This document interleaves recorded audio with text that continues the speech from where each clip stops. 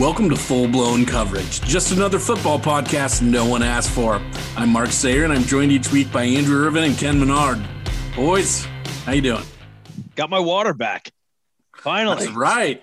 It was great, man. Showering every 3 to 4 days was a pain in the ass because I'm a home field shower. I'm a home court shower. It was just a pain in the ass. It was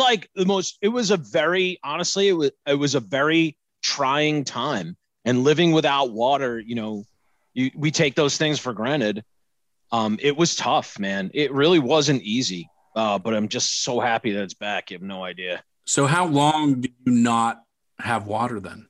I took a shower on last Sunday night, not this past Sunday, the one before. Woke up Monday morning, and it hasn't worked since Monday morning when I woke up until about maybe 2 o'clock in the afternoon today. So 10 days. Pretty much, days. yeah. Yeah. Yep.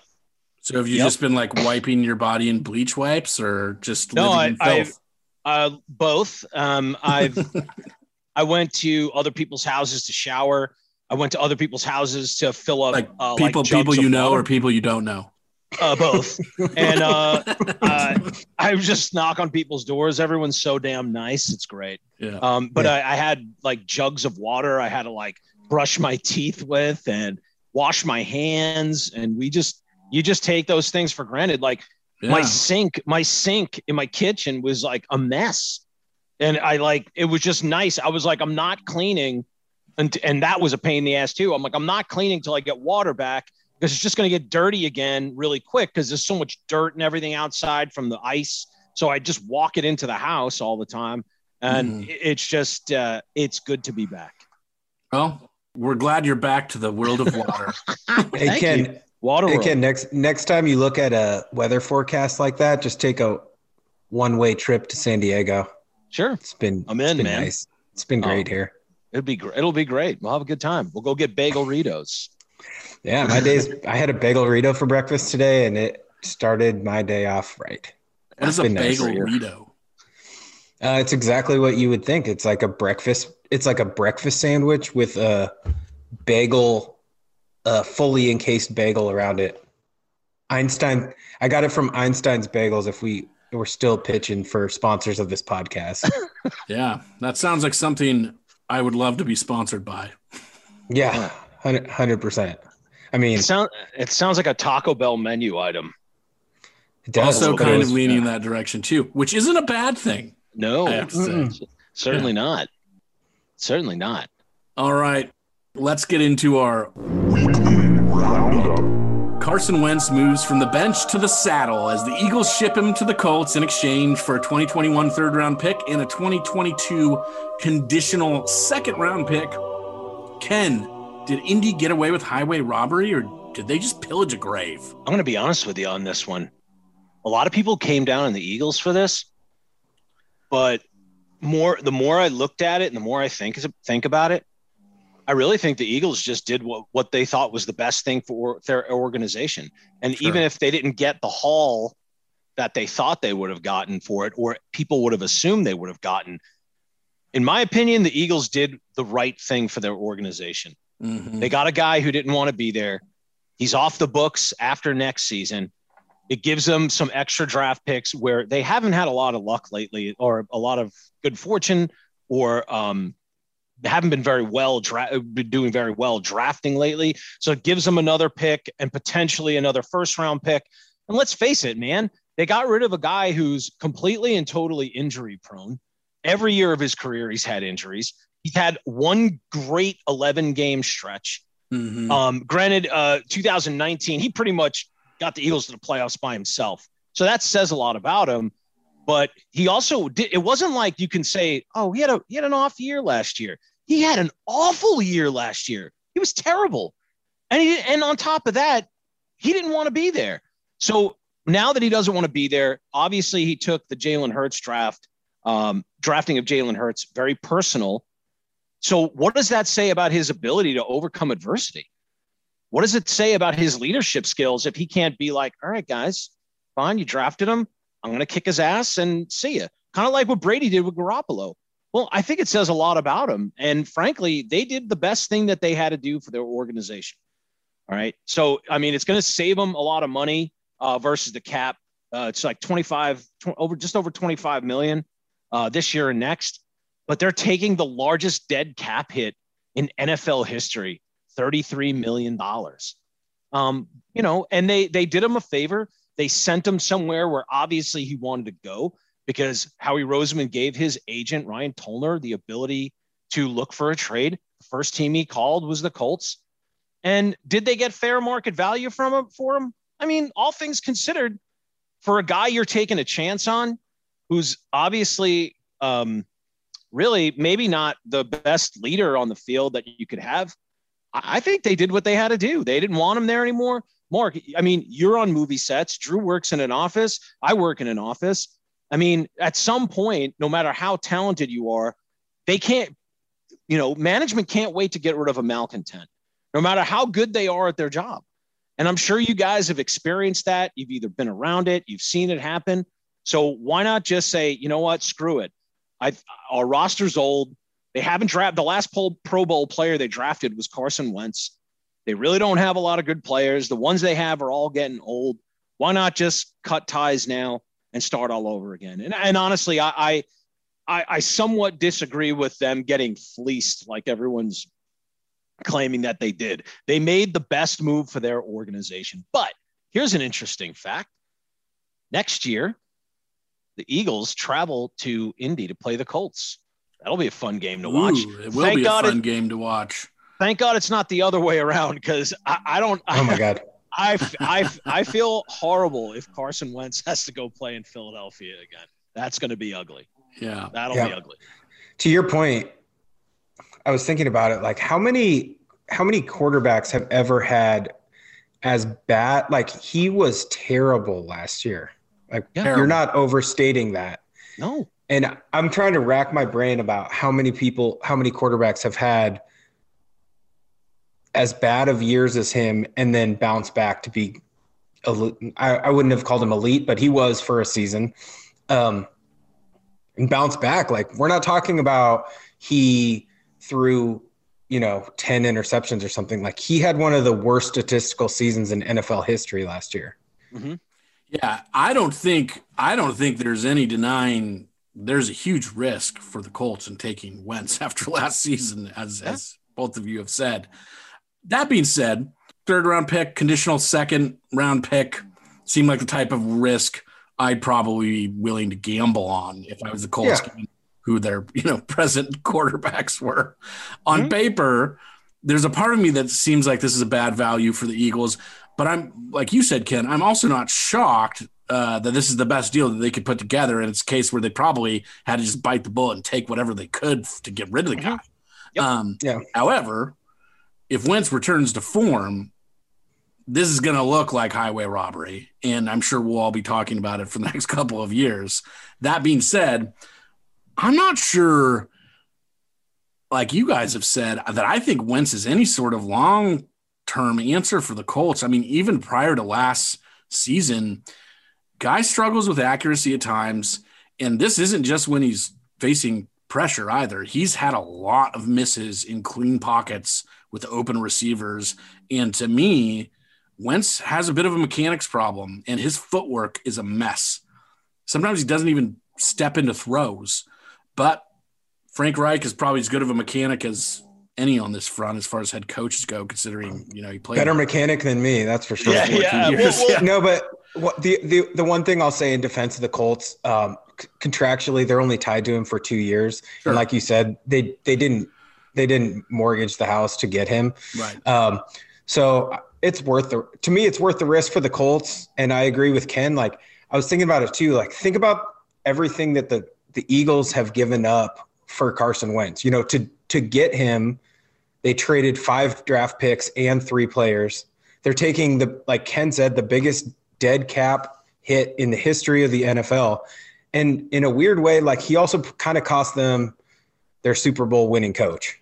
Mm-hmm. At some point, you just got to cut bait. Mm-hmm. And I kind of think it was a good trade for both teams. Like, I don't think there was a better offer out there for the Eagles, and I think they had to move on. Yeah, and Mark, to your point about his mechanics, absolutely, man. He can also do things that a lot of other quarterbacks can. But again, the best ability you have as a quarterback is availability.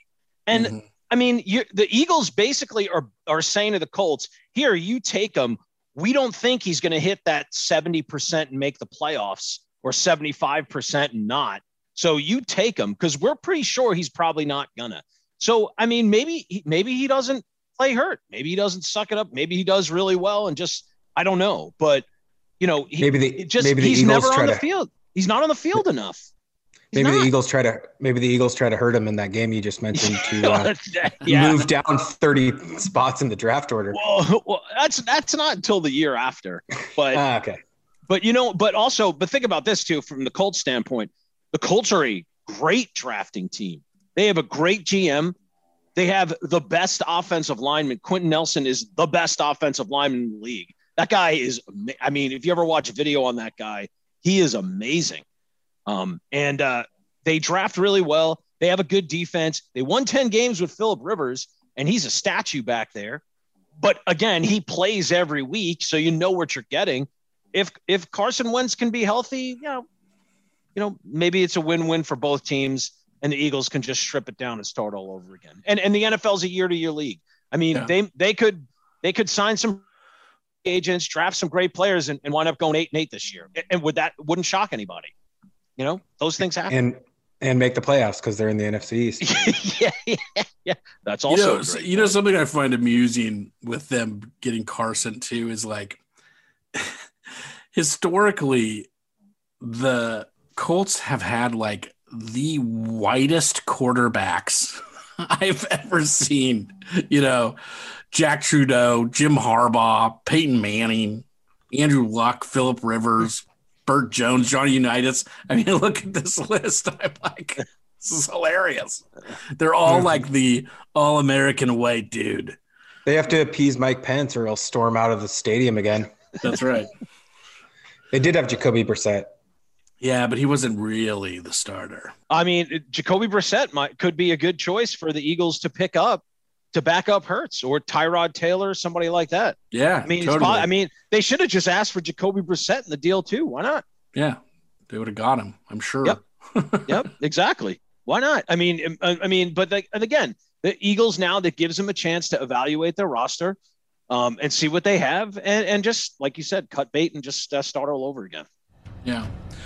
All right, in other quarterback drama, the Athletics' Michael Schonduger, Mike Sando, and Jason Jenks report that the alleged rift between Russell Wilson and the Seahawks is over, quote, power and control.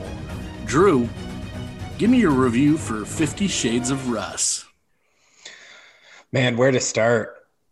I know, it's so much to unpack here. It also has, I know why the media has latched onto this, because it has all the makings of something you can talk about for 24 hours a day. So I guess I think there is a little fire with this smoke, more than we may have thought. I mentioned last week that we see stories like this pop up around the Seahawks since really they lost the Super Bowl in 2014. Mm-hmm. Every year it's something with Pete Carroll and Richard Sherman, or Russell Wilson wants more weapons on offense. This year it was the offensive line, so I kind of just thought it was nothing. But the fact that article does state that his camp came to the Seahawks with potential trade destinations makes me think that there is something to that. Maybe because they thought that the Seahawks were considering trading him. Right. Which I will say, the weird thing to me is that the Seahawks have been absolutely silent on this. Like, I don't know if they're not trying to close the door on a trade, because they haven't said, like, you know, we're all in with Russell Wilson as our quarterback. Yeah. I know they're the team that says, like, we listen to all trades. But here's where I do think it'll end up being smoke. The teams that Russell listed that he would be traded to, I could go through them, but they don't have the ammo to acquire Russell Wilson. Mm-hmm. And if Russell Wilson gets traded before June 1st, the Seahawks take a $39 million cap hit, which would actually be the new NFL record for the biggest cap hit in history. So at the end of the day, I can talk about this for an hour, but I don't think he's getting traded. We'll continue to talk about it, but because there's a lot of aspects to this story, but not to be boring, but I don't think he's going to get traded. Yeah, I agree with you. Look, and I'm with you. I'm willing to acknowledge that, like you said, there might be some fire. Russell's unhappy. He wants some issues addressed, and I think it's a fire made of kindling. And the smoke that we're seeing in the press is simply the media billowing the flame that there is, the little flame, to make more smoke, to make it seem like it's a raging inferno. But this is not a Deshaun Watson situation. And to me, here are the facts, and stick with me for a minute because I got a lot to say on this. Russell Wilson is one of the most naturally gifted quarterbacks in the league. If you're still a Wilson naysayer, you're mentally ill and you need help, and I'm sorry. I feel sorry for you. Number two, Russell's in his prime, and he knows it. In his mind, time is of the essence. Everything he has ever said and done confirms that he is an ambitious competitor that wants to leave a legacy as one of the greatest to ever play the game, if not the greatest of all time. Obviously, that's a tall order, but every team should want to have a quarterback as committed to that ideology as he is. Not to mention, he's already made progress to that goal. He's got 2 Super Bowl appearances, 1 ring, but he knows, as we all do, that to cement that type of legacy, he needs more. And because time is of the essence, that means winning now. Outside of himself, Seattle has a ton of talented assets, not least of which is DK Metcalf, who, in my opinion, has already emerged as one of the best wide receivers in the NFL. Russell wants to take advantage of that, and they did in the first half of last season when the Seahawks let Russ cook, and he put up the best statistical stretch of his career thus far and was front runner for MVP. However, after the heartbreaking Week 9 loss to the Bills that saw Russ turn the ball over 4 times, Pete took the reins back from Russell and returned to a run-first offense. And no matter how you cut it, Russell was never the same for the rest of the season. In addition to the friction between Russ and Pete over how to offensively call the game, they also have glaring holes that need to be addressed if they want to be a championship team. One of those that is most important to Russell is the offensive line. In 9 seasons, the guy has been sacked 394 times, an average of 43.8 sacks per season. That's more than any other quarterback since the 1970 merger. If that trend stays true, he's on track to become the most sacked quarterback in league history in 3 years, surpassing Brett Favre's total of 525. And despite those jaw-dropping statistics, since 2012, the only offensive lineman the Seahawks have drafted in the first round is Germain Ifedi, who struggled and is now a Chicago Bear after Seattle declined his 5th-year option. The only other linemen they've drafted since 2012 that are starters are 2020 third-round pick Damian Lewis, admittedly one bright spot on Seattle's offensive line, in my opinion, and 2017 second-round pick Ethan Pocic, who battled injuries for 2 years and may or may not be on the team this year as he's set to become a free agent next month. Moreover, Russell has made it clear that he wants to be treated off the field as instrumental as he is on it. He wants to have his opinion heard and considered by the front office when it comes to offensive play calling, talent acquisition. He has said time and time again that he wants to be a Seahawk forever. He wants to be for Seattle what Tom Brady was for New England, but he needs help from the organization to do that and to maximize the value he offers. Lastly, the most important fact to me, city of Seattle loves Russell Wilson, and Russell loves the city of Seattle. He's as big a part of the community as he is the football team, and people outside of Seattle, I don't think realize he is nearly on Ken Griffey Jr. status level in this city. So what does this all mean? It means there's friction, and there should be, but it's fixable. The type any competitive team has when they don't make it to the big game. And Russell has made it clear he wants to be part of the solution. So how do they extinguish the fire? If there really even is one, number one, the Seahawks need to actively involve Russell in front office decisions. That doesn't mean they have to go with every suggestion he makes, but they need to actually consider his thoughts. He's been as instrumental to the franchise's recent success as Pete has, and he's earned that right. Number two, they need to acknowledge that Russell is also right in asking for help on the offensive line, and the Seahawks need to address it in free agency or the draft this offseason. This will indicate their commitment to work with Russell and help protect the ball and his body so that he can be the franchise quarterback for years to come. Number 3, and this one, in my opinion, is going to be the one that's tough for Pete to swallow. The Seahawks need to let Russ control the offense. They need to let Russ cook again. They were a dominant force the first half of last season that panicked after a single loss, and the panic caused Wilson, for the first time in his career, to lose some of the confidence that has come to define him. And this was, in my opinion, again, the principal cause behind all of their losses last year.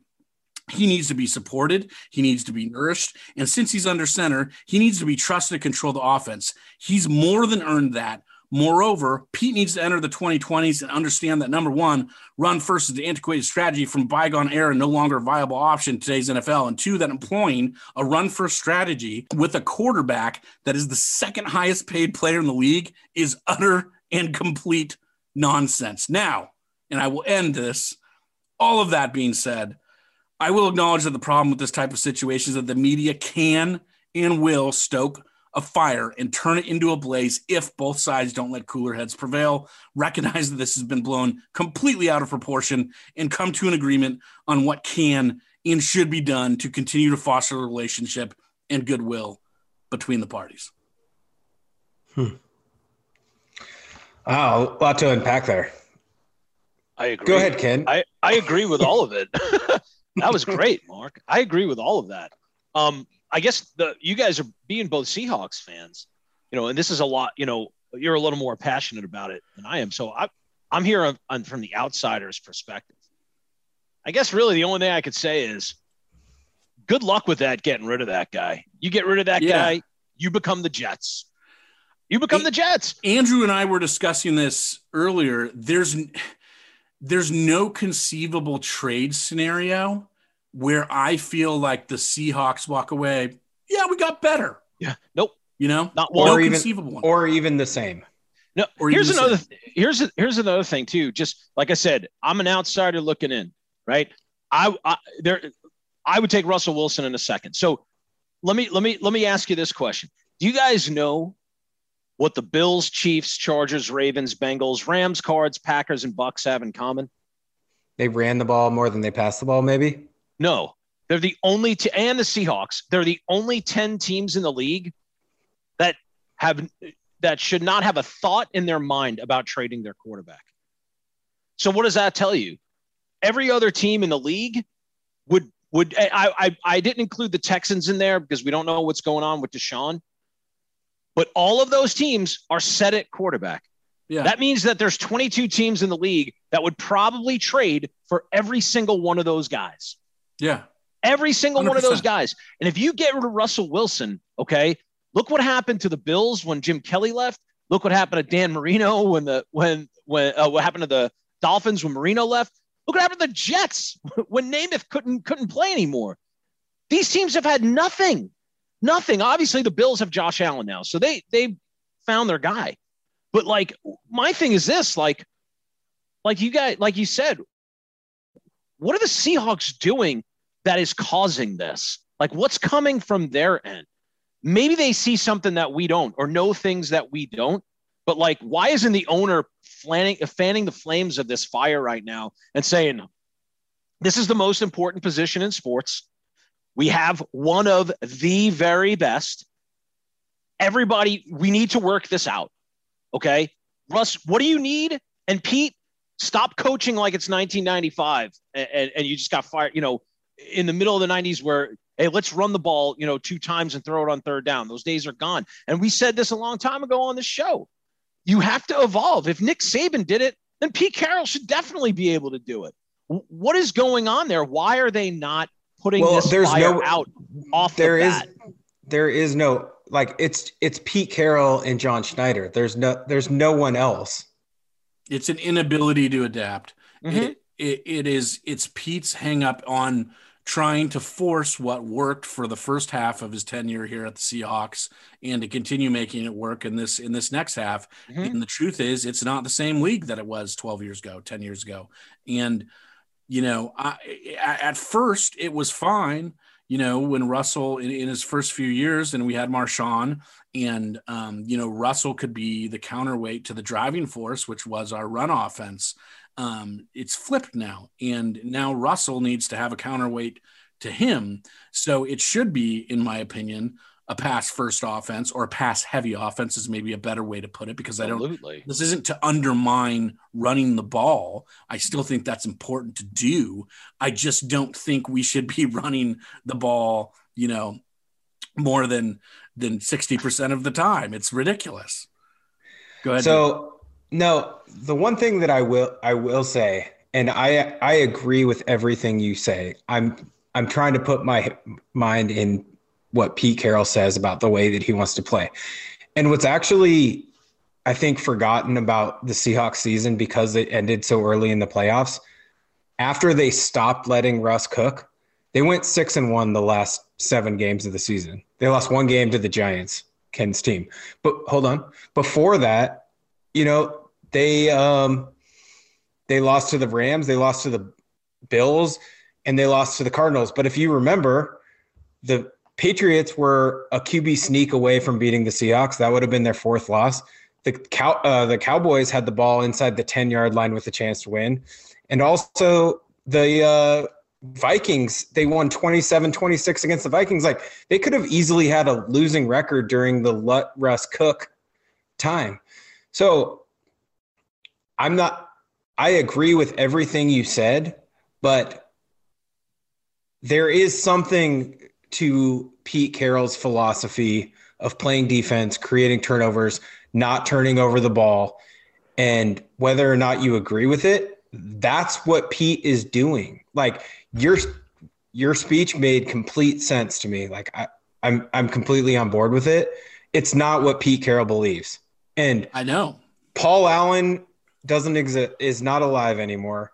Pete Carroll and John Schneider make the decisions, and they're partners, and that's not the way that Pete Carroll wants to play. Mm-hmm. Is that good enough to win a Super Bowl?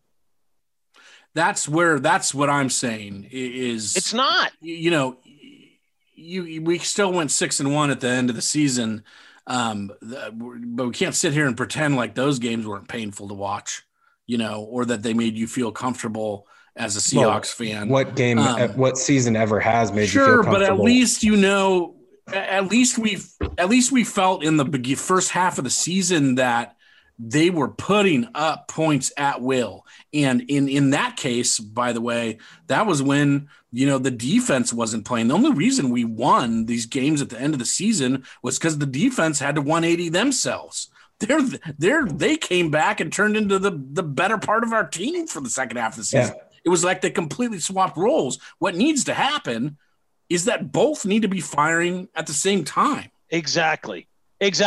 Offense, Saban said it himself. Offense wins championships now. Yeah. If you can't have the ability to outscore the other team, like honestly, it doesn't really even matter how good your defense is. Sometimes your defense could play a great game, and they may give up 21 points. If you can't outscore the other team or have that ability, especially in the postseason when you're playing against Aaron Rodgers and Tom Brady and Patrick Mahomes and Josh Allen, you're not going to win. This is not going to work. So, like you said, Mark, why can't the offense, overwhelm opposing defenses like your defense overwhelms opposing offenses? Why can't that happen? Why not? They will never beat the Chiefs if they don't have their offense firing the way it did in the first half of the season. The defense, no matter how good it is, and I love, what our defense was able to do in the second half of the season, put it together so that we, continued to have a decent win record by the end of the season. But that will not be good enough on its own. And they need to get Russell's confidence back, and that means, doing the things that I outlined in my opinion. Otherwise, I think they're going to have a problem. And I think this little tiny kindling fire is going to turn into a giant blaze, and then there is going to be a disaster. And I'll tell you, I do not think Pete understand. And again, I love Pete and I'm very thankful to him. But if you are going to put a gun to my head and have me choose between having Pete as head coach or Russell Wilson as quarterback, I'm picking Russell 10 times out of 10. Yeah. He's basically holding the organization hostage right now. Is really what he's doing. Yeah. That's what he's doing. He's not going to go anywhere, but you know what?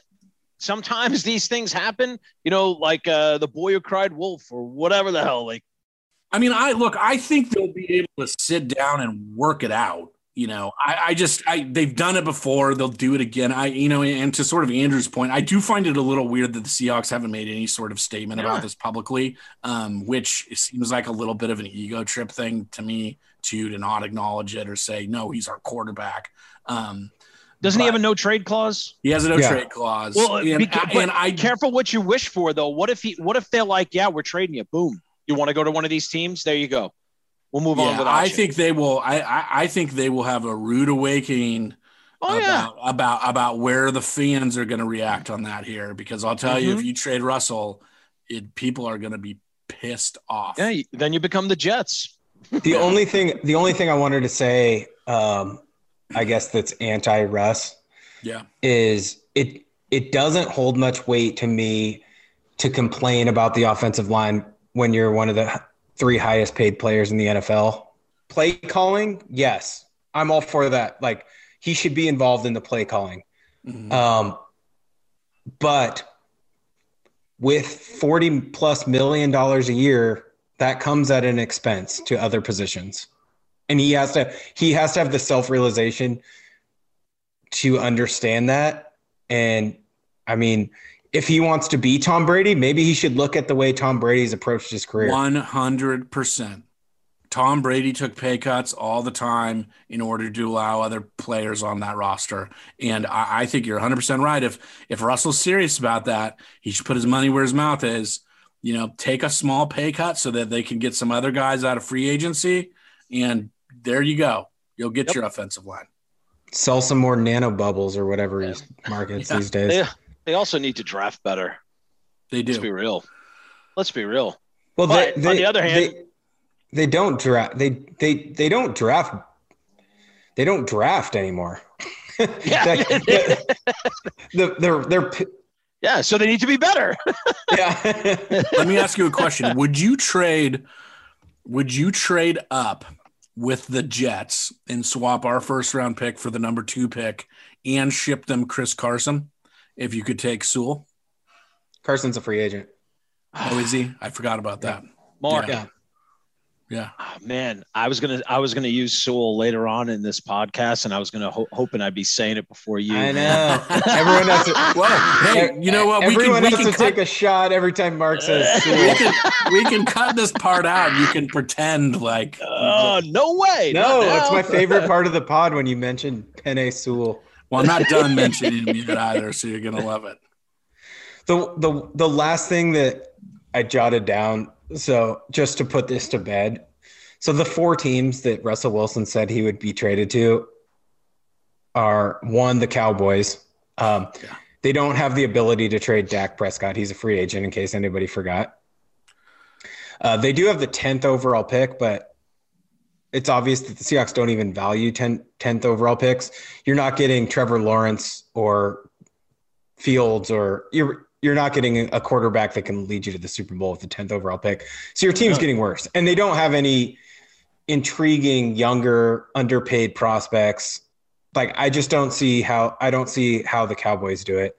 The Bears, there's 0 quarterbacks there. Like, we have to remember who the backup quarterback for the Seahawks is. It's Geno Smith. Like, you have to be acquiring a quarterback or the number 1 overall pick.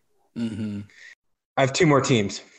The Raiders, Derek Carr makes $22 million a year and is a massive downgrade.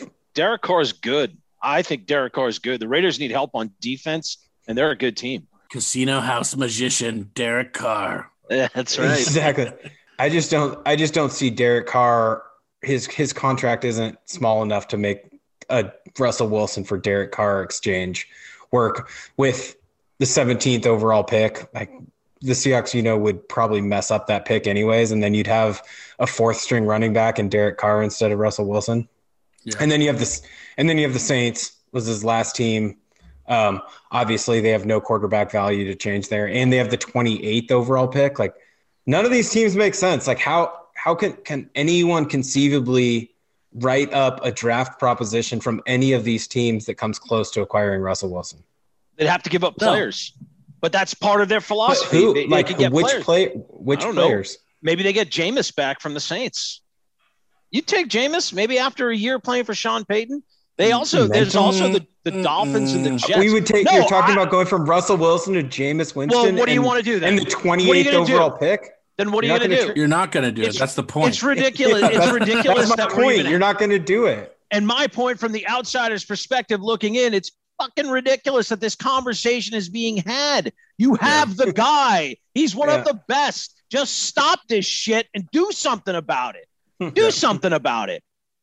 All right already. Jeez, every year with the contract, I want to get traded. All this shit. You don't hear. Well, you got to realize though, that. this is the thing that I will say on that, and I agree with you. But 99% of the time, all this shit, this controversy shit with Russell, is completely made up shit. It is the media trying to find a story about a guy that is so boring. There is no story about it. Yeah. You know, maybe if the Mariners were good. He's just a nice, wholesome dude that does the right thing and is great at football. And I'm sorry if you hate that. And, I know. I love stealing Russell Wilson. shit from a fucking store. Or banging, plowing some broads and cheating on Sierra. You know what I mean? Like, it's like the guy's a good guy. Sorry. Yeah. I'd take him in I like Daniel Jones too. But I mean, I'd take him or Deshaun in a second over Daniel Jones. Like I said, I listed all those teams. They're the only teams not trading their quarterbacks, right? Yeah. The Seahawks are one of them. What are you doing? Just management needs to do some damage control with this shit. If it is really the media and Russell Wilson, every time he wants something or isn't getting what he wants, why don't you go to the team and say something or go to the owner, do something. Don't just do it through the media. If these stories are true, because we heard it before about his contract and all of a sudden they're like, oh, he's getting traded to the Giants so his wife can sing on Broadway and shit like that. Stop this shit. You have the guy. Stop. Now build around him. Agreed. Wait, before we move on, can I give you the one hypothetical this will never happen trade that I actually wouldn't necessarily jump off a bridge if it happened? I would have to at least consider it. Sure. So if Sierra and Russell Wilson decided they would take their talents to South Beach, Seattle trades Russell to the Dolphins, and the Seahawks get Tua in his second year. I know he's unproven. Ken's a hater. I think the jury's still out, but I think he could do the things that Pete Carroll wants him to do, take care of the ball. He can throw a good deep ball. Xavier Howard, the best cornerback in the NFL this last year, 10 picks, the number 3 overall pick, and the number 18 overall pick. And bear with me. First of all, I'm not even sold on this. I'm just saying this is one of the only offers I would, if I was John Schneider, I would probably look at and maybe at least call up Pete and tell him something interesting has come across my desk. Because what you'd have there is a second-year quarterback taken number 5 overall last year. Obviously, that worked for the Seahawks in 2013. He's on a rookie contract for 4 more seasons after this, so you can distribute that wealth. And with you could legitimately sign 2 pass rushers, be it Shaq Barrett or Jadeveon Clowney or both of them, or you could split it up, get some more offensive line help, sign Jonnu Smith as the tight end. And then you'd have the number 3 overall pick where you could take Devontae Smith, Jamar Chase, and you would have the best wide receiving core easily in the NFL. And then you'd still have the 18th pick where you could take another offensive lineman. I just feel like at least with that trade, you would have very similar ingredients of your Super Bowl team. You know, you'd have an elite secondary. You'd have a second-year quarterback under a rookie contract.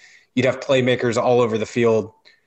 And then I thought about all that, and I'm like, if the Dolphins were playing the Seahawks with Russell Wilson, I would still take the Dolphins to beat the Seahawks. Exactly. So it's idiotic. There's no trade, and that's a great good trade. That's a great trade. Like the best I could see for the Seahawks, and I still think it's idiotic. Other than like 4 other quarterbacks, any other quarterback playing for the Seahawks besides Russell Wilson is a downgrade, and you're not going to get those other guys.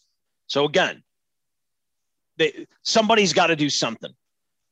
Somebody's got to put their ego aside or the owner's got to step in and be like, stop acting like children and stop. And we need to put a stop to this from here. It stops from in here. All right. So then the media will stop talking about it. And like Mark says, making an inferno out of a freaking match or whatever, Disco Inferno. I don't know, but just stop. You got the guy. Stop. The team is owned by Jody Allen now, Paul Allen's sister, and she's actually a pretty quiet owner. Like Andrew said, it's really just kind of John and Pete that run the show there now. So they're going to have to, they're the two that are going to have to step up and address this. And I think that they will at the end of the day. So, all right. We're 9 weeks out from the NFL draft, which means it's time for Draft That. This week, we'll be analyzing overall picks number 4 through 6. But before we get to those, I want to revisit the 3rd overall pick, presently held by the Miami Dolphins, which they received in a trade from the Texans. Ironically, one of the rumors in the rumor mill is that Miami is aggressively pursuing a trade deal with Houston for Deshaun Watson, which would likely see the Dolphins returning the 3rd overall pick to the Texans, among presumably other things, if it were to materialize into reality. Ken, could Watson party in the city where the heat is on all night on the beach till the break of dawn? I have to thank you so much for using that, because I am so sick of people saying take their talents to South Beach or taking their talents anywhere. I said that earlier in the podcast. You're an offender. and I fucking hated it. So you should have fined me for that. We got to start finding the we do. I don't want to pull any aggressive reach outs or anything like that. But anyway, well, first thing, the Texans hold all the cards in this situation. Sure. And frankly, their laissez-faire approach to this, from what we've heard, is actually, I think, driving the price up. But as I said before, there's 10 teams in the league that will not trade their quarterback anytime soon. The Dolphins are not one of them. So I love this move for the Dolphins. If they do this, it turns them into a Super Bowl team. Mm-hmm. Great culture, great defense. They're gonna get outside help. And frankly, I mean, how much outside help do you need when you have Deshaun Watson? I mean, their tight ends are good. They have Devontae Adams. All they need to do is draft another receiver somehow, pull maybe like 2, B guys out of free agency that are going to catch the ball and be reliable.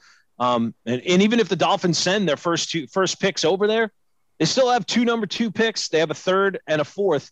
Basically, they have 4 picks in the top half of the draft where they're going to get a starter or 2. All right. Deshaun's cap hit is only $15.9 million for the Dolphins this year. Goes up to $40 million next year. Miami's will pay $29.3 million this year, but honestly, it's still a bargain, and it's going to be able to allow them to make other moves. I don't think this says we don't like Tua. I think it just says we like Deshaun a lot more. So I think it's a great move if the Dolphins can make it. A great move. Yeah. They're a Super Bowl team if he goes there. I just listed those things that I thought would take to get Russell Wilson, and Deshaun Watson is not far behind Russell Wilson.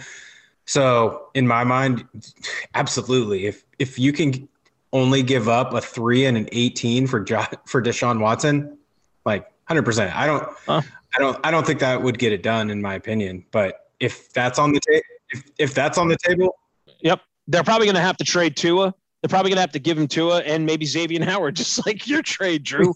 But still, you do it. Yeah. In their case, I do think they do it. Yeah.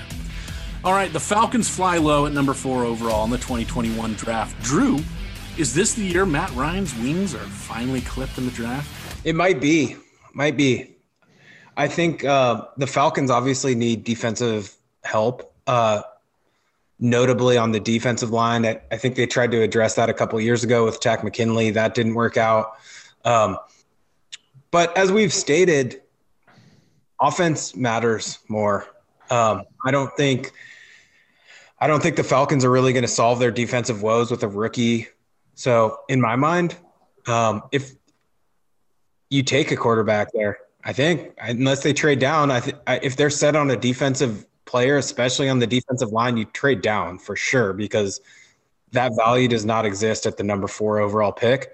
But why not take Justin Fields or Zach Wilson if he's there?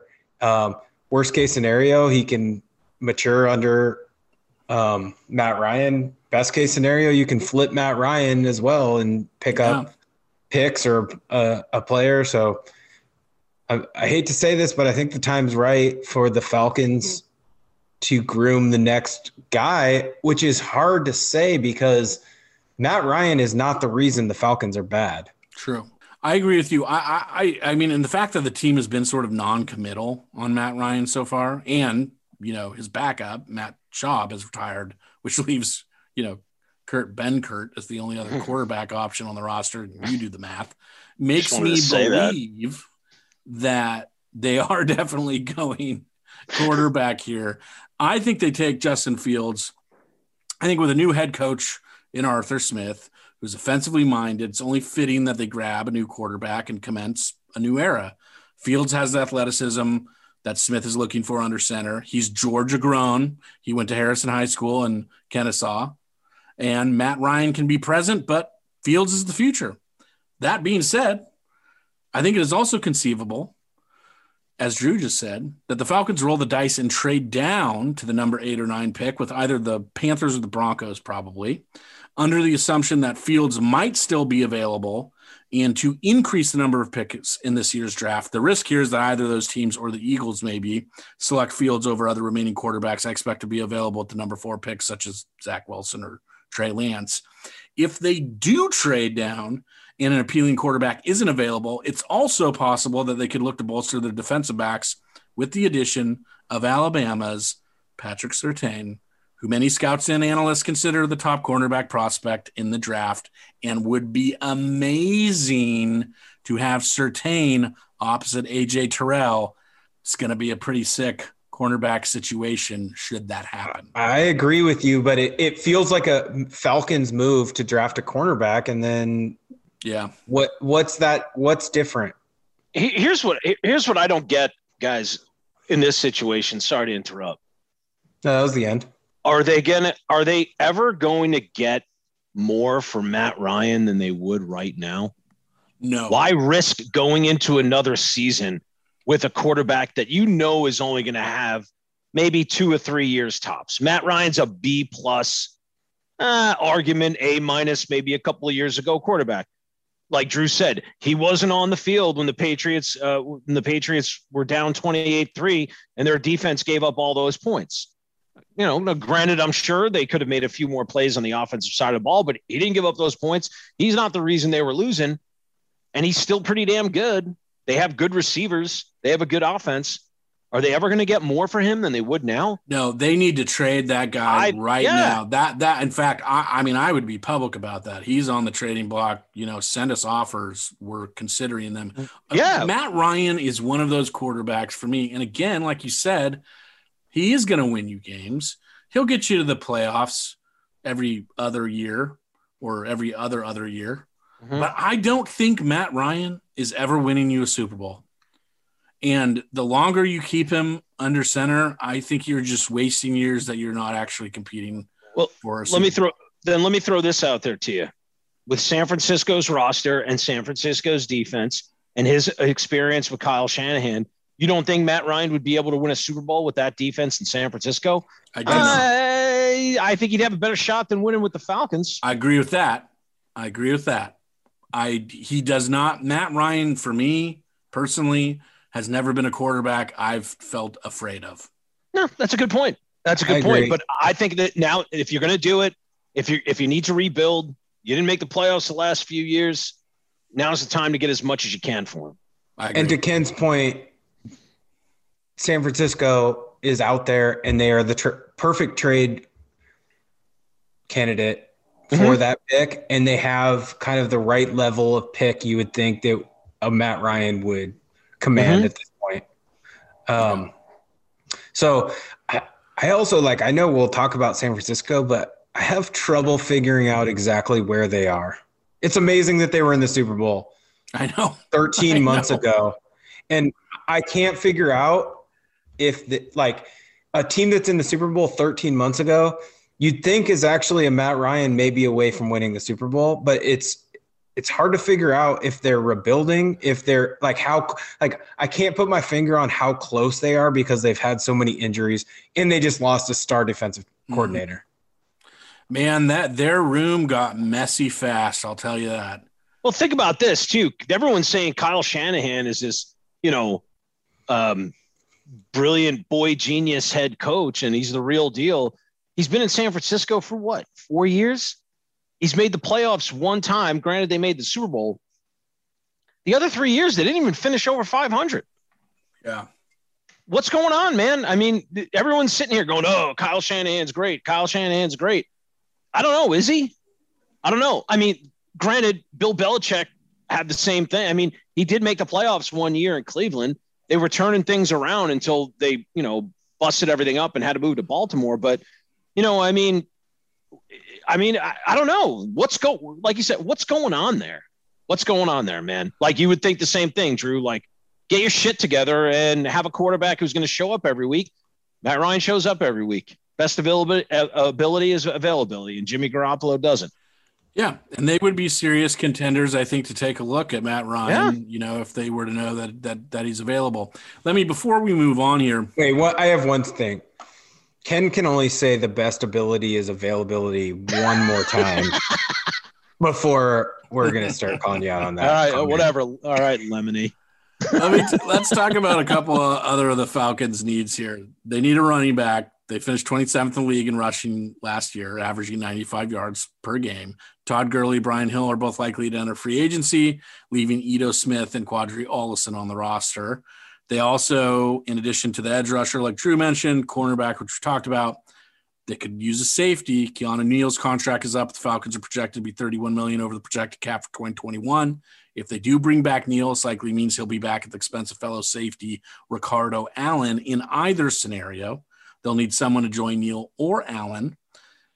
They also could use some help on the offensive line. Is there a conceivable scenario where they would take any of these positions at this pick? No way. Yeah. No way. Never take a running back after the second, before the third round. Yeah. Agreed. I agree. No. So, I mean, look, honestly, a lot of what they do, I think it hinges on what's their move at quarterback. If they stand pat, maybe they draft a pass rusher or the best offensive lineman available. Or like we said, you're never going to get more from Matt Ryan than you will now. Maybe they do that. They trade with the Niners to get to number 12. They take Trey Lance, and maybe that changes the outlook on things of what they're going to do next. Obviously they're good on the outside. Who needs a running back anymore? You can just pull them off the street and you're fine. Because if you can block for about anybody, it's going to work. So don't waste your money there.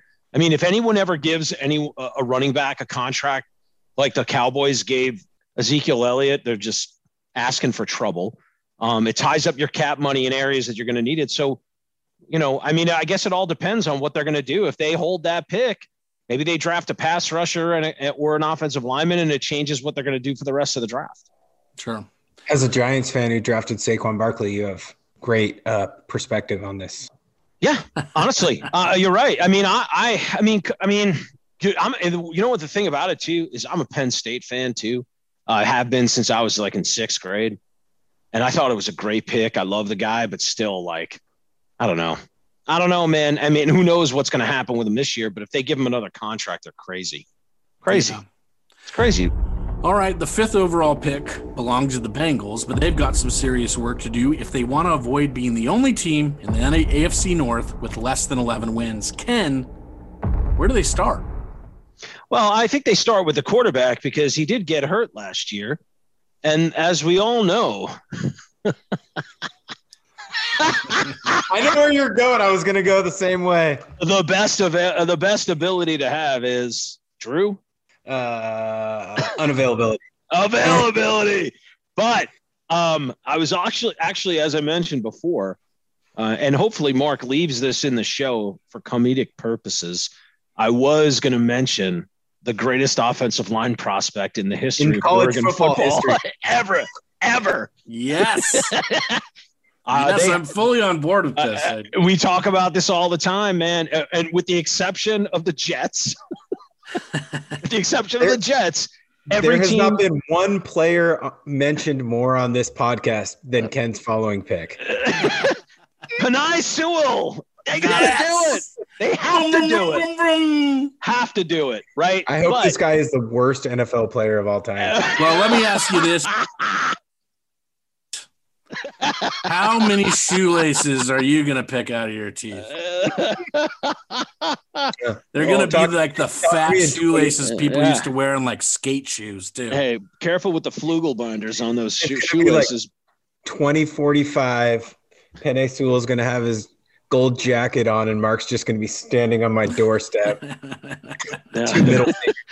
With a couple of bagel Ritos for you. Hey, we say it all the time. Games won in the trenches. I went against that last week with the Jets because they have Mekhi Becton. They needed outside help for a long time. But this goes right back to what we say all the time. You got to protect your number one investment, and that's your quarterback. He's already gotten hurt once. You can't risk that happen again. Now, T. Higgins is legit. Tyler Boyd is really good too. Who knows what's going to happen with A.J. Brown, but they have to take Sewell here. Unless their evaluators tell them there's a better offensive line prospect out there, you have to take an offensive lineman here. You have to. I 100% agree with you, especially since his offensive line has been one of the 5 lowest graded units in the NFL in each of the last 4 years. Mm-hmm. However, I already picked Penei Sewell last week. So my pick for the Bengals at number 5 overall is conditioned solely on the idea that Sewell is not available here because I had the Jets selected him number 2. However, if he is available, I agree with you. There's no question in my mind they select him here as the Bengals made it clear that they intend to build around Joe Burrow. Sewell's a prize prodigy, once in a decade player. Give Burrow the time to prepare. Now that I've got my confession of love for Penei out of the way again, he's the Orlando Pace of this decade. That's right. Here's how I think this cookie actually crumbles. The Bengals trade down. They send the number 5 overall pick to the Panthers in exchange for the number 8 overall pick and a 6th round pick, which I think coming from the Bengals is number 223 overall. In this scenario, I expect the Panthers to draft at number 5, Zach Wilson, quarterback from BYU, who would be the best available quarterback, in my opinion, my mock draft here. He's an accurate passer, high football IQ, quick to think on his feet, and with Carolina reported to be hounding Houston for a Watson trade, much like Miami, which I don't think they'll get because they don't have the same stuff to play with here, in my opinion. It seems that they're not afraid to let everyone know they're making a change under center. Wilson fits the bill. I'll discuss who I think the Bengals take with the number 8 overall pick next week. But in general, this trade also makes sense for Cincy. If Sewell's not available to select here, everyone else I see them taking will likely still be available at number 8, and they add an additional pick in the draft to help them continue to build. Well, I think they have to build in the trenches, man. But unless you feel much better about one of the receivers that's there, or you feel like you need to take them, think about it this way. You can build cheaply on your offensive line through the draft, right? Totally. We all know you love to build cheaply. Hey, I love cheap. So now they're building guys drafted in the same year. Maybe they grab another free agent. Maybe they have a few guys that can still play. And they build a cohesive unit for a couple of years. I mean, they were competitive last year with Burrow. They were a great watch. Like, you wanted to watch the Bengals last year. They were fun to watch. Yeah, just protect the guy, and they'll be fine. And they'll be good, man. As long as he comes back okay and make sure he doesn't get hit, that's all they really need to do right now. Yeah. Yeah, I agree. The only thing I have to add to this is, for a podcast that focuses on the worst teams in football quite often, we haven't talked nearly enough about the Bengals. This is true. It's been odd. Yeah. They've oddly been. So I wanted to apologize to the city of Cincinnati. Part of this is too, since we started the podcast this season a little bit late, right? What did we start, week 9 or 10 or something? We only had a few weeks before Bengals actually had like the Steelers upset. They started to string some stuff together there at the end. So we didn't talk about them probably as much as we would have normally. Have you guys ever? Bengals new uniforms coming in 2021. Oh, the White Lion uniforms are legit. White Lion. Look great. I haven't seen those. A White Tiger. Sorry, they're awesome. Hey, have you guys ever been to Cincinnati? By the way, I actually have not. If you ever get to go to Cincinnati, you have to go to Graeter's Ice Cream. It is the best ice cream I have ever had in my life. And that's no joke. One of these phenomenal. One of these podcasts, we should just not talk about football and just go through random cities, because all of us have traveled enough to know like the hidden gems in each one. If they're still open, post pandemic. Yeah. I mean, that's true. I would go to whatever Ken said before Skyline any day. Oh, Skyline Chili was one of the most overrated places I've ever eaten in my life. And people from Cincinnati will they'll kill you if you say that, but it's not good. It's just not. All right, Wentz has flown the Eagles' coop, but can Jalen lay down the hurt in 2021? Drew, how does Philly answer the age-old draft question, to quarterback or not to quarterback? Man, it's so hard to know how they feel about Jalen Hurts. They spent a lot of draft capital on him last year. To me, their defense is still pretty good. If Devontae Smith or Jamar Chase is available, there's got to be people in Philadelphia that are just craving a playmaker on the outside. So it'll be interesting. I think it'll say a lot about how they feel about Hurts there. And it depends on which quarterbacks are available and how they feel about Zach Wilson. Like, I don't know. It'll be, I think it'll tell you a lot about Jalen Hurts on what they do with that pick. I think they like him, and I think that's part of the reason that they let Hurts fly the coop, as you say. So I'd love to see one of those elite receivers play with Hurts there. It's very odd, isn't it? They took him in the second round last year, and they're not sold on him. And it basically fucked up their whole franchise. They had a guy that everyone believed was going to be there for forever. Retire as an Eagle. Better than Jaws, better than Randall Cunningham. And McNabb too. And they draft a guy out of nowhere in the second round. And now they're not even giving him a public vote of confidence. I mean, what a mess. What a mess. What are you doing? I don't get it. Yeah. Why that one pick right there may have changed the fate of their franchise for God knows how long if they can't find somebody to replace him, especially if Wentz goes off and is good. Yeah.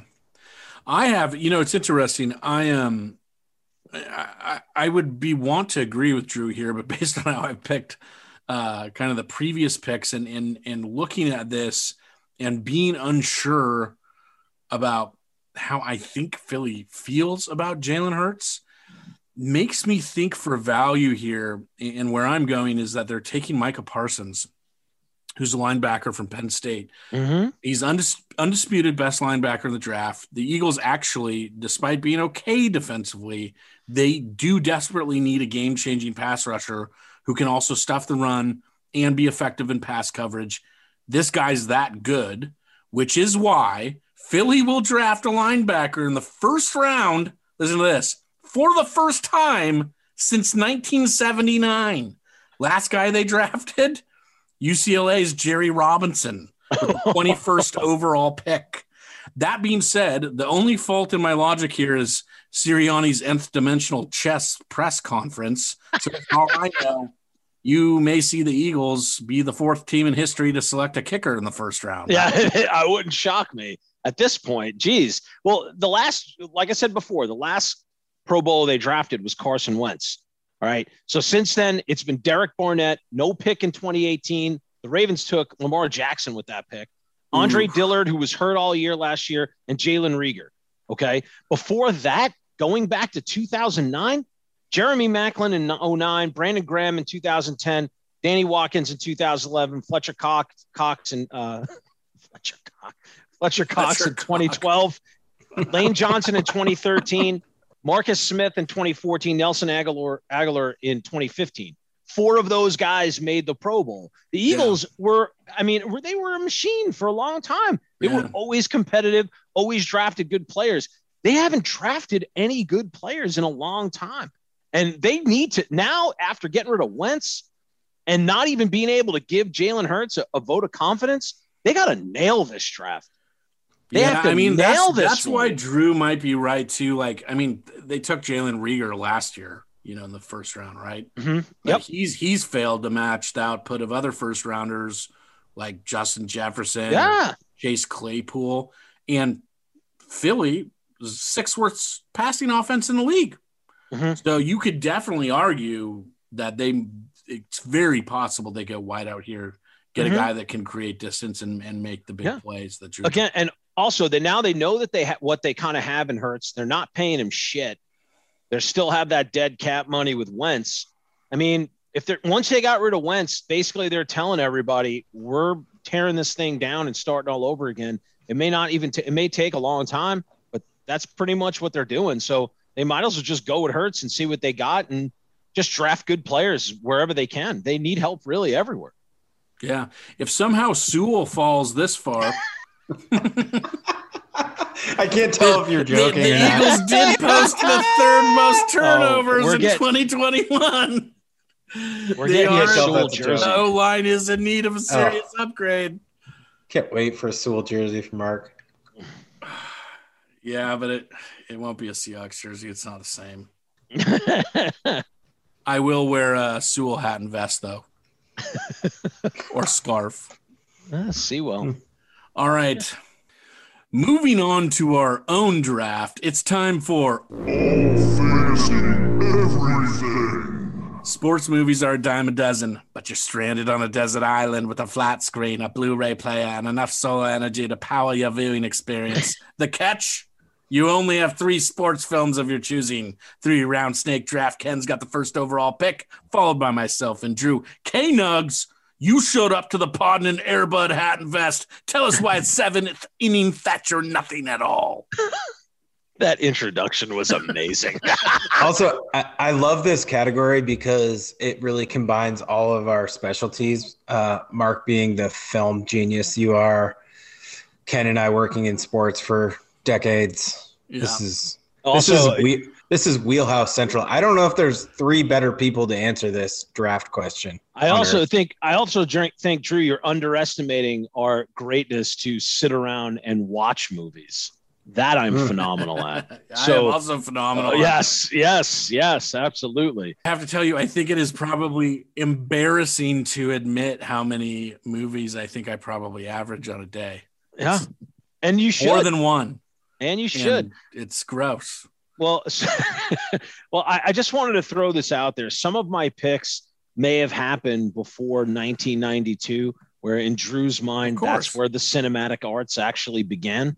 So with my first pick of the draft. Well, before we go to the first pick, I have a question. And you don't have to tell me if you feel like it's giving it away, because we should sort of talk about this. All right. We're going to have to vote on it at the end. Based on the way that we're voting here, are we going for like breadth? Where like you want a little bit of everything? Because these sports movies go from being very lighthearted and fun to, the emotional journey to very serious, arguably depressing. Yes. I took your description very much to heart, where you said you're stranded on a desert island. So like you're going to have to watch this thing over and over again. Right. So I didn't go by like the best ending. Like, this is sort of why I think we should be judging this on like, could you actually survive watching these 3, which makes me think that you need a little bit of breadth to your selections. Yes. Agreed. Yes, I agree. I got it. Agree. Okay. I got it all covered. Ken, where you going? All right.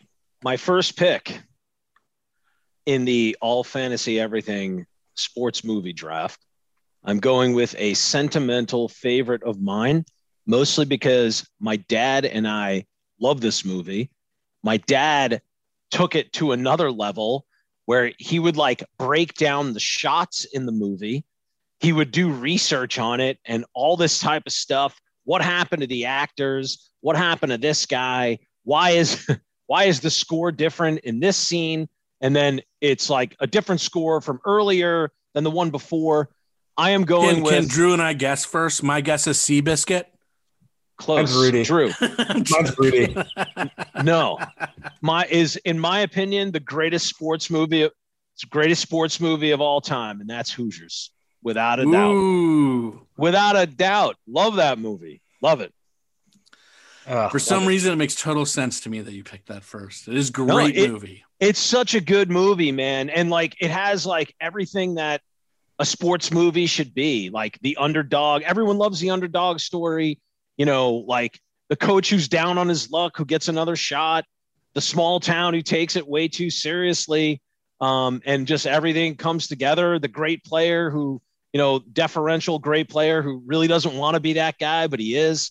And dude, I love that. I could watch that movie all day, man. Love it. So the funny thing is Ken gives me shit because I really have seen very few movies before 1990. So I watched Hoosiers probably during the pandemic for the first time, like ever. Really? 6 months ago. That's Ever. amazing. Yeah, I saw it like 6 months ago. And it sucks because I feel like I was influenced by the amount I've heard about this movie, and I thought it was slightly above average. Yeah, and that's understandable. Fair enough. Yeah, it's understandable. Yeah. When I saw it when I first started playing basketball, like in fifth grade, competitively, and right around that time it came out, and man, once that came out on video, I watched it over and over again every day for a long time. And the thing about sports movies is the time you're at in your life when you watch that influences you so much. Like there's movies that I thought were really good that I maybe hadn't seen in 20 years that I'm like, this is actually not awful. A good movie. Exactly. You should have heard after Drew watched The Three Ninjas again. Wait, does that have Chris Farley in it? I love that movie. It's Beverly Hills Ninja. Is that your choice? That would count theoretically. It would count totally, and which is why I'm going with number 2, Karate Kid. Oh, good one. Love it. Yeah.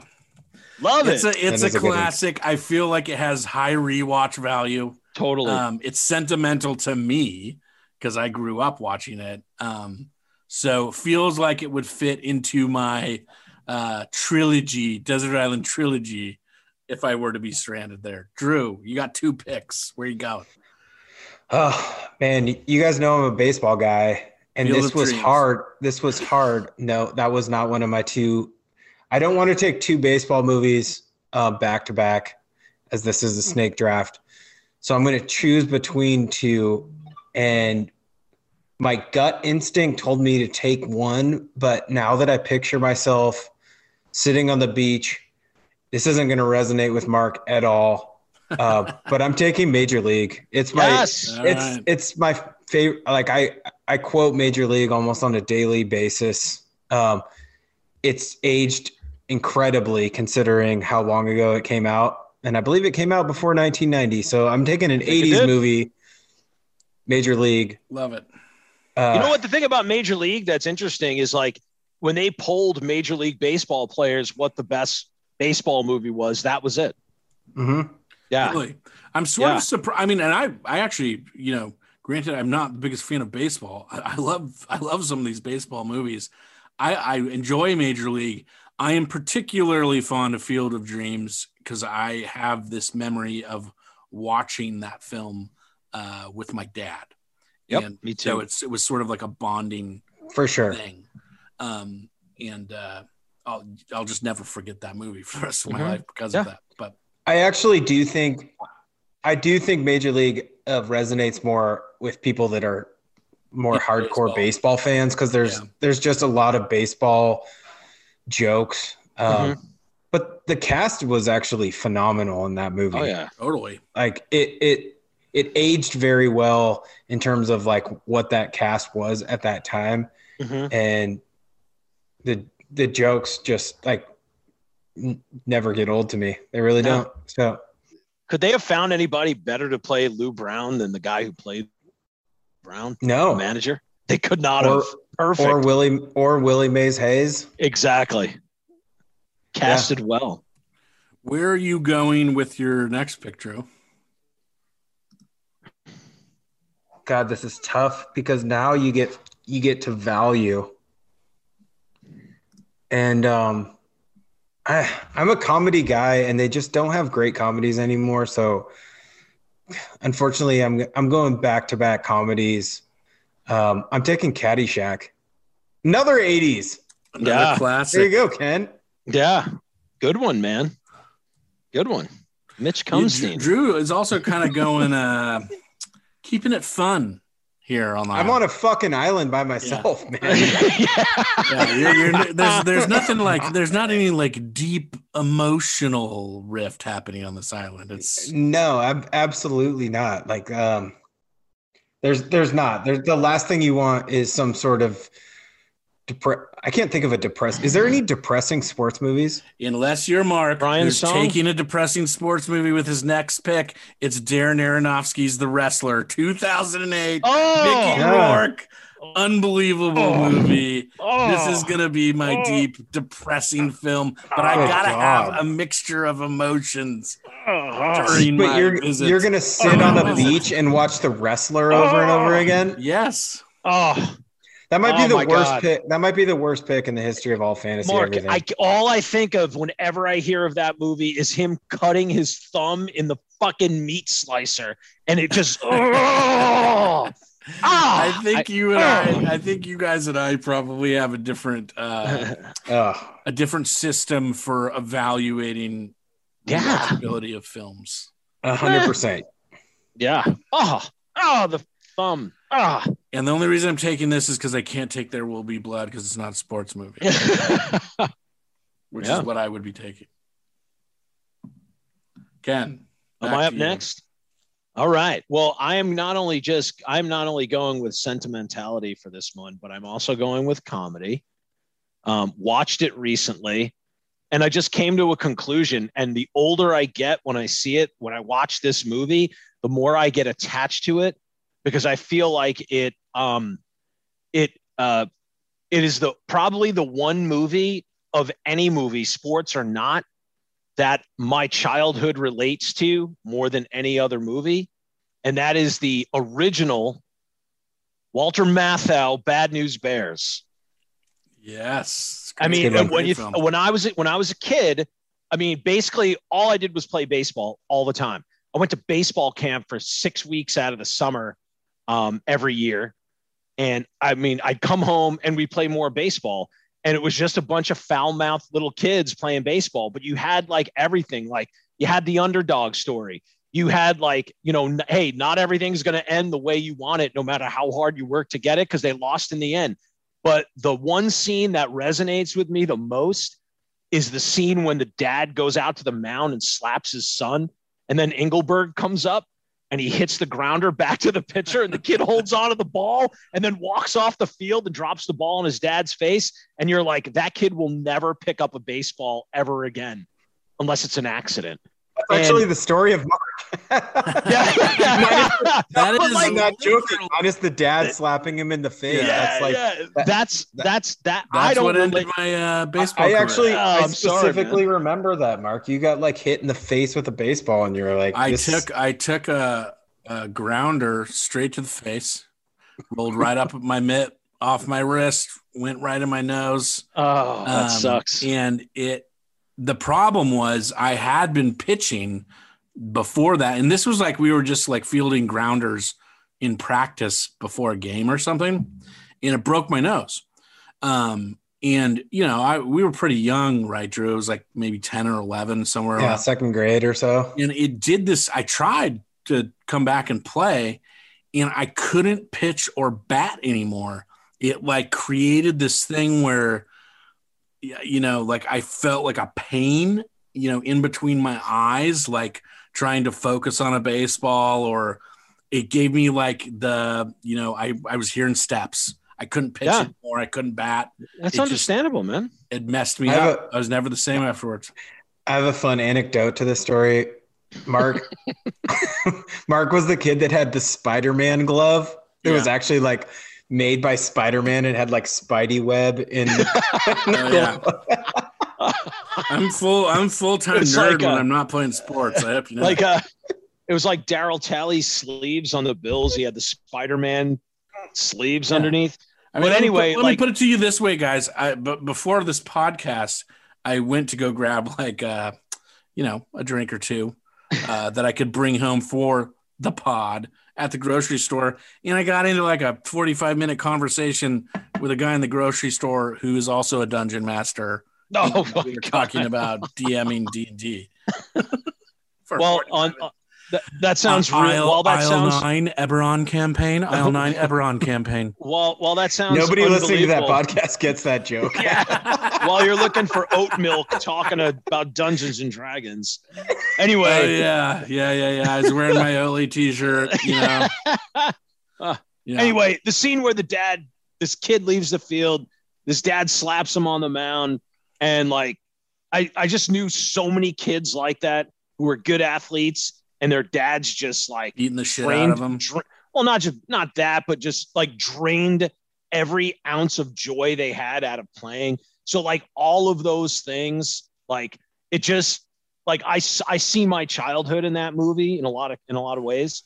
So I'm going with original Bad News Bears. Walter Matthau was great, by the way. He was great. The girl pitcher, that was awesome. Yeah, great movie. Where are you going with your snake pick here? All right, snake pick. Hey, I'm gonna go way off the reservation here. I'm gonna go way off the reservation here. And being that this is a football podcast, one of us has to choose a football movie. So I know for a fact that Drew has never seen this movie without even knowing that answer for a fact. But Mark may have. Now, way back when, there was a great football movie about a high school team that lost a game, right? Wildcats? No, I love that one though. I was on last week. I watched it. But like 20 years later, they decide to play the game all over again. So the Robin Williams played wide receiver in that movie. Kurt Russell was the quarterback, Reno Hightower. I don't know this movie. He came out of the locker room at halftime wearing white shoes, and the crowd went crazy. It's called The Best of Times. And if you haven't seen it, it's an outstanding, outstanding movie. One of those movies, however, I feel like if I watched today, I might not think it was as good, but it was really, really, really, Kurt Russell played that role perfectly. Like the quarterback, the high school quarterback whose knees were all fucked up and he was like stuck in the same town as a mechanic. And then Robin Williams makes him want to play the game again. And they come back and they win it this time. That's one of those ones that's really not anything other than just entertaining and kind of funny and kind of cool. So I'm going with The Best of Times. Love it. I'm sort of torn. When Mark says love it, he actually hates what he just did. I know, exactly. I noticed. It's like when because he says love it with absolutely no emotion. And yes, and all it's like when he texts LOL in all caps is like you actually feel like he might be laughing at it. Love it. Don't give a fuck about what you just said. When I'm texting LOL, I am silently amused at my desk. Text lowercase LOL then. Yeah, exactly. No, well, Ken says he doesn't like lowercase. I hate all forms of LOL. How am I supposed to express to you that what I think you said is amusing? Come on. Ha ha ha. I don't know. Oh, get creative. You'd rather me text it out like ha ha ha ha. That's what I do. I know. Or I'll actually say, dude, I'm literally laughing out loud, and I'll type it all out. That takes way too much time. Oh yeah, you're That's just worth it. living in I an wanna- inefficient world. I want to drive the point home that I actually thought it was funny. Yeah. Well, I do. Who's not. up next? Who's got the next pick? I have the next pick, which I was trying to say, Warren, between going, because I am on a desert island. I need to have this completely mixed up. I've got Karate Kid. I've got my like seminal 80s. You have a lot of fighting movies nostalgic so movies. far. Yeah. I have my like deep, moody Buttons. You shut the fuck up for a second. I've got my deep, moody, The Wrestler. I am now going pure comedy. I don't even care if people think it's a bad movie. It makes me laugh. I'm taking Dodgeball. Yeah. I've never seen it. What? I've never seen it. Yeah, You that's saw some- Hoosiers for the first It'd time be hard 6 months between ago. Dodgeball and Talladega Nights. Oh, I had that Ooh. on my big board. Should I, now that I have the last pick, I've got a very funny golf movie, my favorite baseball / maybe my favorite movie of all time, Major League. I don't want to go full on the comedy, even though that's my favorite genre of movie. I'm going to need some inspiration to get off this island. This is going to shock Ken, but I'm going to go with my third 80s movie. Although, correct me, maybe it's early 90s. I'm going Rocky 4. Ooh. 80s. That's 80s, is 80s. definitely. Yeah, so just to prove you guys wrong, I went 3 80s movies that are all phenomenal. Caddyshack, Major League, Rocky 4. We got montages. We got drama. Yeah. I'm going to be ready to build myself a... Politics. You don't think there's drama in Rocky 4? No. No, I think there's drama. I don't think it's like the wrestler drama. I think it's, 80s, like, guy took some steroids and thinks this is dramatic. I like that pick, Drew. I like It's my that favorite one. Rocky movie. It is Yeah. it is a great Rocky movie. I'm not taking that away from it. And I think what we should be able to do here, let's take a look at what, so Ken has Hoosiers, Bad News Bears, Reno Hightower. have Karate Best of Kid. times. What? Best of times, it's called. Reno Hightower Reno Hightower was Kurt Russell's name. You can't forget a name like that. I thought that was the name of the movie. Look it up. The Best of Times. I'll send it to you. You said it so quickly. Phenomenal name, though. I'm also Isn't it a great I also have to name? record this stuff. Yeah. I thought it was called Reno Hightower, which I thought No. was a weird name of a movie. I was like, well, Yeah. but then again, No. at the same time, I was like, sounds like some weird 80s sports movie Ken would like. That's a great. I love it. Phenomenal. It's a great name. Karate Kid, The Wrestler, Dodgeball is me. Drew, Major League, Caddyshack, Rocky 4. We're having a slight amendment here. You can make one change if you want. Would you make a change? Oh, No. No. I'm good. Okay. You're gonna make a change. You should You're gonna back make out a on The the only change. reason I'm wrestler. changing is because I you don't think should you guys back are out gonna on the vote. wrestler while you Yeah, can. I shouldn't. Back and I out actually on think most Dodgeball, of the too. listeners would agree with me, but I'm going to change it to Any Given Sunday. Because I'll give you that one. I You know who- Pacino. You know who was great in Any Given Sunday was Lawrence Taylor. Lawrence Taylor was Yeah. great in that. He was great in that movie. Remember when he sawed the SUV in Yeah, half? Saw the Yeah. SUV in half. That's the best part. Shark LeVay or whatever his here, name actually, was. I want to change it again. Does Date Night qualify? Fever What Pitch. about Teen Wolf? He plays a lot of basketball. Oh, Yeah, love that Teen- movie. I Teen can't Wolf's believe great. I thought Ken would take Teen Wolf for Nah, sure. no, man, no. I thought Drew. I mean, I thought Drew was going to take Moneyball, Field of Dreams, and Major League. I got to diversify, man. I love Field of Dreams though too. Can I go through my big board of undrafted? Yeah, White Man Can't Please. Jump, Talladega Nights. Okay, so White honestly, Man Can't Jump was good too. yeah, honestly, my first round pick, which went undrafted, I've highly considered taking Bull Durham over Major League.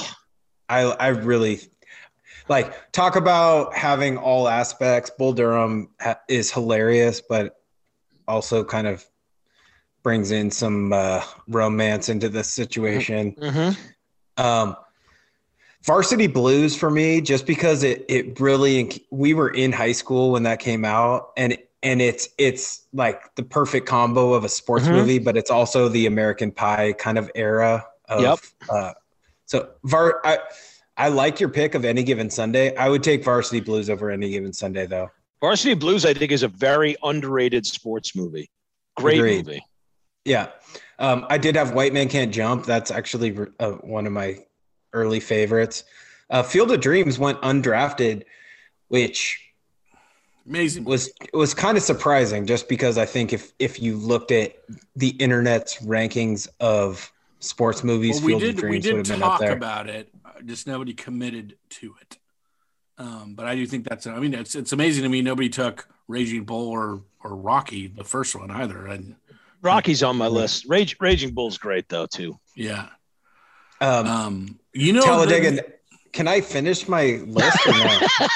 No. I only have two more. Or I have 2.5. LOL. Okay. All caps. Talladega Nights. The only reason I didn't is because the outtakes of Talladega Nights are funnier than the actual movie of Talladega Nights, but it's a phenomenal sports movie. Be on the Blu-ray. That's true. Oh, that's a good point. Shit. I wish I thought about outtakes. Yeah. Lastly, when Ken brought up Bad News Bears, my childhood movie was The Sandlot. Yeah. I love that. Yeah. That's a great movie. You know the other one, if we're going My like daughter loves nostalgic thing that I feel like I didn't even think about until you guys started talking. To be honest, it was the same thing. Ken said Bad News Bears, made me think of Sandlot, and then I was like, Mighty Ducks. I watched that movie 100 fucking times. Yeah, my daughter loves the Mighty Ducks and Sandlot. Yeah. Like, I think she has a crush on Gordon Bombay. No. I think she has a crush on the kid who has the big slap shot. What's his name? Wilton or something? The Mighty Ducks. The guy that goes to the Knights that leaves the team and comes back. No. Adam Banks. No, the one who they like found in the street and who like had the slap shot and couldn't skate. Like the big dude. Yeah. What was his name? Wilton. I think my daughter has a crush on him.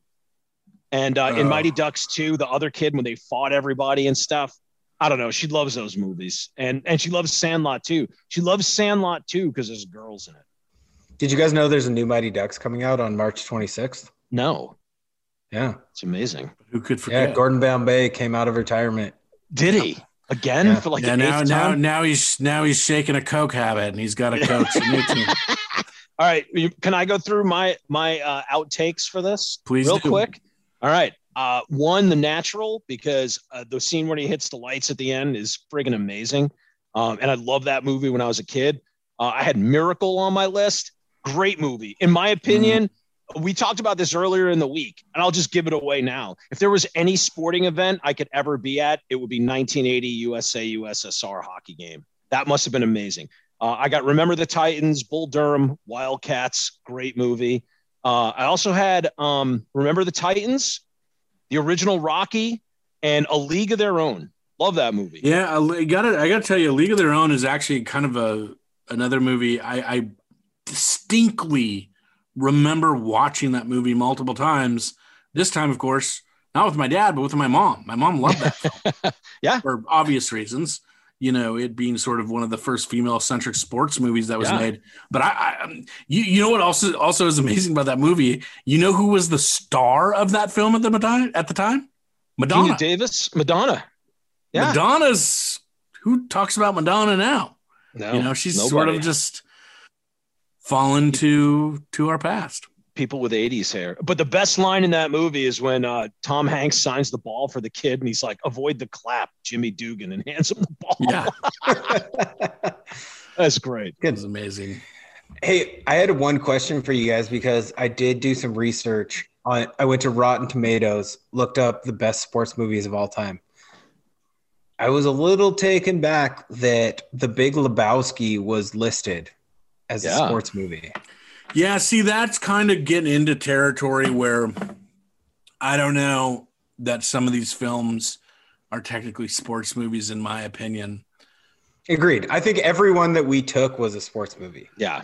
We'll move on here to the grab bag in just 1 second, but give me one pick, not movie, TV show, sports, for you love? Oh, mine's. I'll start. Eastbound and Down. Kenny Powers is one of my favorite shows of all time. Great show. I'm gonna go with. Actually, I can go with two here. One was Playmakers, the one show that was on ESPN for a year. That show was great, and then the league, the NFL complained about it. Do you remember when they were in like Miami or something to play the team from Miami, and they like saw them in the bar the night before, and they got into like a 7-on-7 football game in the alley behind the bar? That was horrible. And then the running back went and smoked crack before the game. That was crazy. But the league complained. That was actually a really good show. And the other one is Ballers with The Rock. Like a guilty pleasure TV show. Horrible, but I had to watch it every week. Yeah, it was guilty pleasure, but it was sort of fun to watch. I'm going to get shit because a show that maybe isn't even considered a sports show to either of you two, and it's a more recent one, Queen's Gambit. Oh, my God. Fucking amazing. I could do an entire podcast on how fucking bad the Queen's Gambit was. It is one of the greatest pieces of television made in the last 20 years. Couldn't make it through. Kept falling asleep. Okay, God, here's what I'll say. My opinion of both of you is lowered like... Here's what I'll say. That should have been a movie, and it would have been a movie that was probably nominated for Best Picture. But good God. Like, jab my eyes out for the middle, 6 episodes. You know, it was a great sports TV show. It was Coach. Great show. Craig T. Nelson when he was the coach. Yeah. You don't remember that show? It was in the 80s. It was in the 80s. I do. I used to watch Coach. I had CBS. Great show, man. Great show. I think it was on ABC, but, NBC. I can't believe you just brought up the Queen's Gambit. I have to tell you, I can't believe how disgusted I am with both of you that you I literally finished the Queen's Gambit last night only because my wife was incessant on when we start a show, we have to finish it. And I'm like, did Ashley like it? Put me out of my misery. She agrees with me that it should have been a movie. It'd be a great movie. There's just so many unnecessary. No appreciation for delicate, great things. Yeah. She goes on a bender in the second. You know what time it is?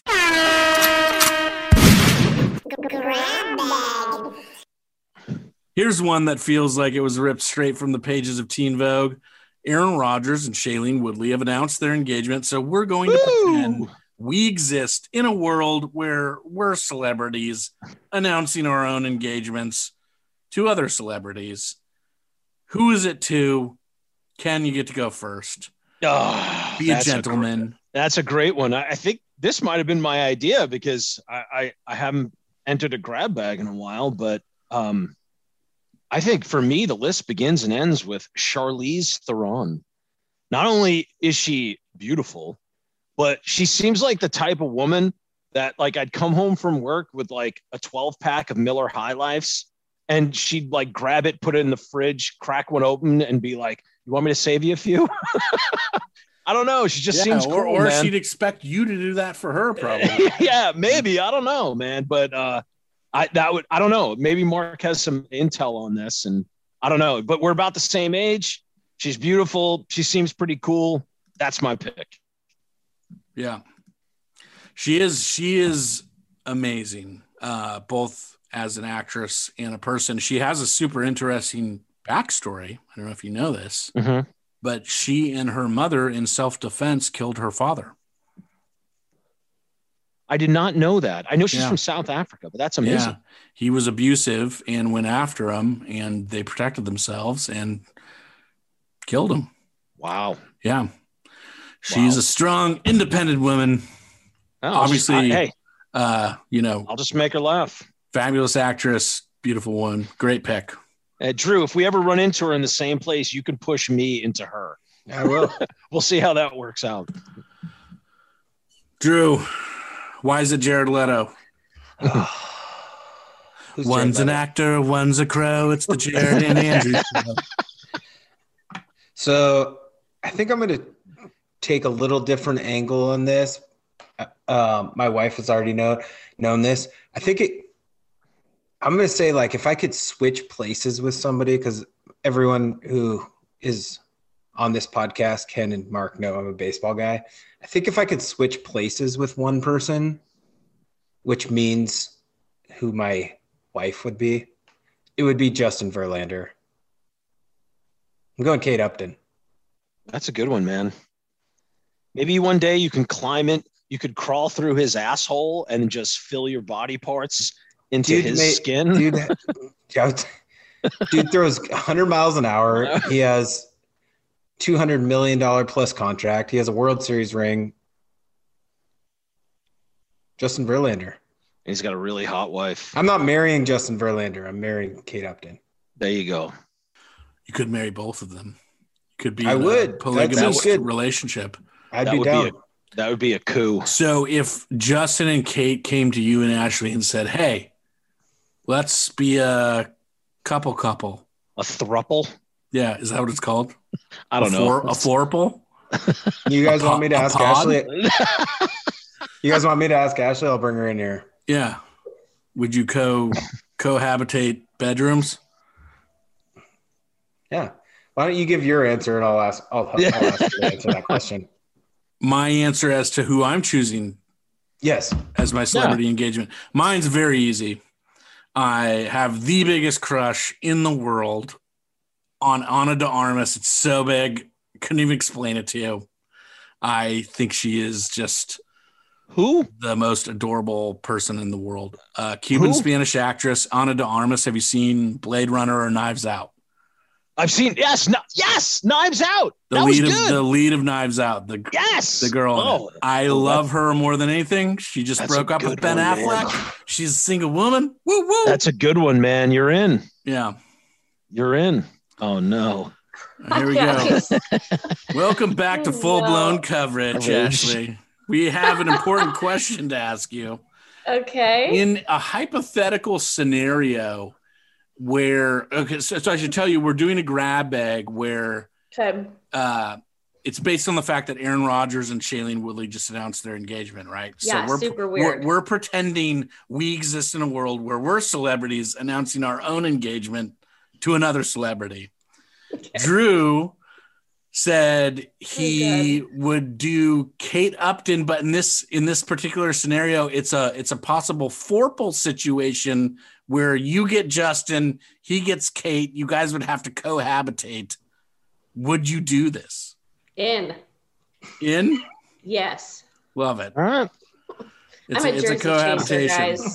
It's a thumbs up grab bag from Ashley. If he can score Kate Upton, I'll do it. There you go. That's amazing. Okay. Thanks, Ashley. Okay, thanks, guys. You're dismissed.